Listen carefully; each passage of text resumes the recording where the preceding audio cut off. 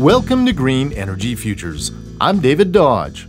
Gordon Howell is a solar pioneer. He had the first grid-connected solar system in Western Canada.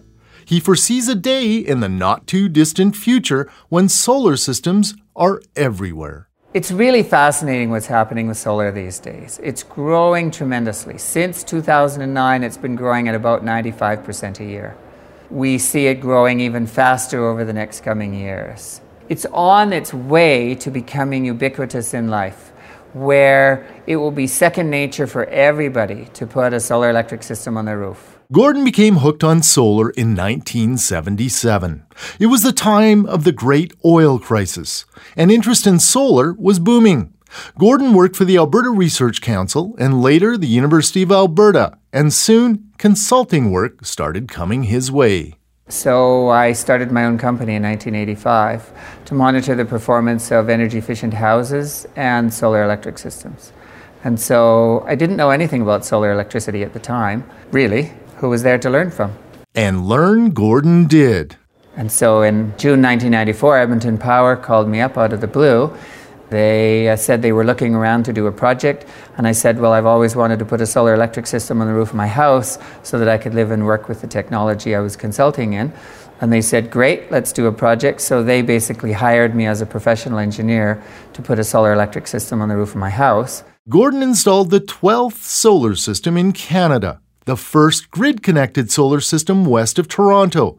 The system worked fine, but it certainly wasn't cheap. Since then, oh, how times have changed. Well, when I put the solar electric system on my own house, it cost $40,000, and we could do the same system today for about $9,000. As Gordon explains, solar systems are pretty simple. Solar modules harvest sunshine, creating DC electricity. Then, an inverter converts that electricity for use by your home and by your neighbors via the grid. When you have a solar electric system on your house, it's really fascinating because there's this dance that happens between your house and the grid all the time. So at night, you're using electricity from the grid. In the daytime, you're generating your own. And if it's a bright, sunny day, you're sending excess to the grid. So there's this dance that happens. There's this back and fro all the time. In this dance, Gordon receives a credit when he exports excess electricity to the grid.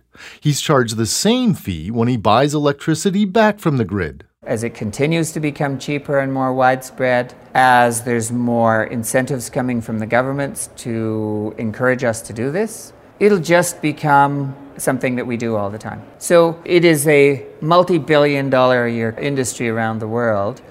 Right now it still supplies very small amounts of electricity, but it's growing hugely. And the International Energy Agency expects that by, 2030 or so, it'll supply about a sixth of the world's electricity.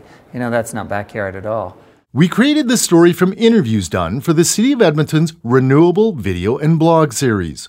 Renewable is a series about Edmonton visionaries, creators, and community leaders, each with a unique vision of a sustainable future in the heart of Canada's fossil fuel industry.